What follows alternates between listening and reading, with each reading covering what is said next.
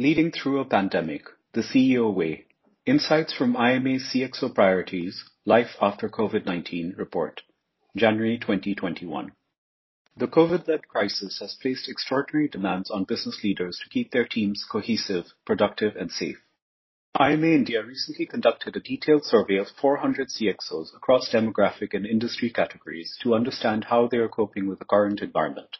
This paper, based on the survey report, offers an analysis of how CEOs have reassessed their priorities, classified into four broad groups: leadership, business, people, and technology. One finding that echoes from our research is that CEOs have a heightened sense of responsibility and have made themselves more visible during this crisis. The CEO response. With the catapult into remote work models, CEOs are dedicated to managing distributed teams and their safety while keeping one eye on longer-term challenges.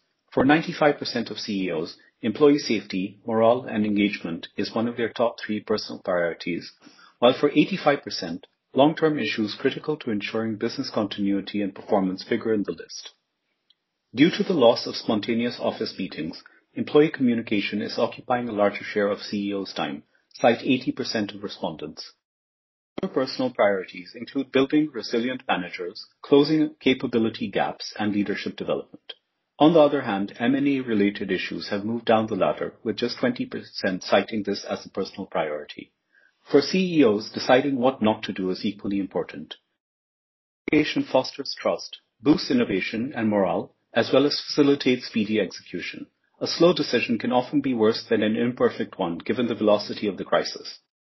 Among CEOs, there is a shift to moving issues related to recruitment and onboarding and employee productivity off their plate. 54% of respondents are delegating more in these areas. On the business side, there is delegation in operations, 48%, and new priorities like workplace redesign, 50%. Clearly, CEOs are entrusting their subordinates with different problems, loosening control, and empowering junior staff to take on more responsibilities for collaboration and action. It also means that the aforementioned priorities cannot be adequately handled by the CEO alone and require organization-wide focus, hence the need to delegate. The pandemic has pushed companies to embrace technology, automation, and take their businesses online. Half of all CEOs say they are devoting more resources to cybersecurity and data privacy in the backdrop of a marked increase in data breaches and attacks. As a spend area, it is, in fact, more important than technology adoption itself. A second priority is digital marketing, albeit with sectoral variations. CEOs of services companies treat this as a high priority, while those in automotive, BFSI, and construction are expending more resources on cost management. In general, there is overlap between where CEOs are spending more personal time and where their companies are devoting additional resources, with a few exceptions. More organizational resources, but not as much CEO time, are going into cost management exercises, renegotiation of contracts, or deferment of performance rewards. Upskilling and L&D is another key area for greater spending, cite 35% of respondents, but it is not a major personal priority for CEOs.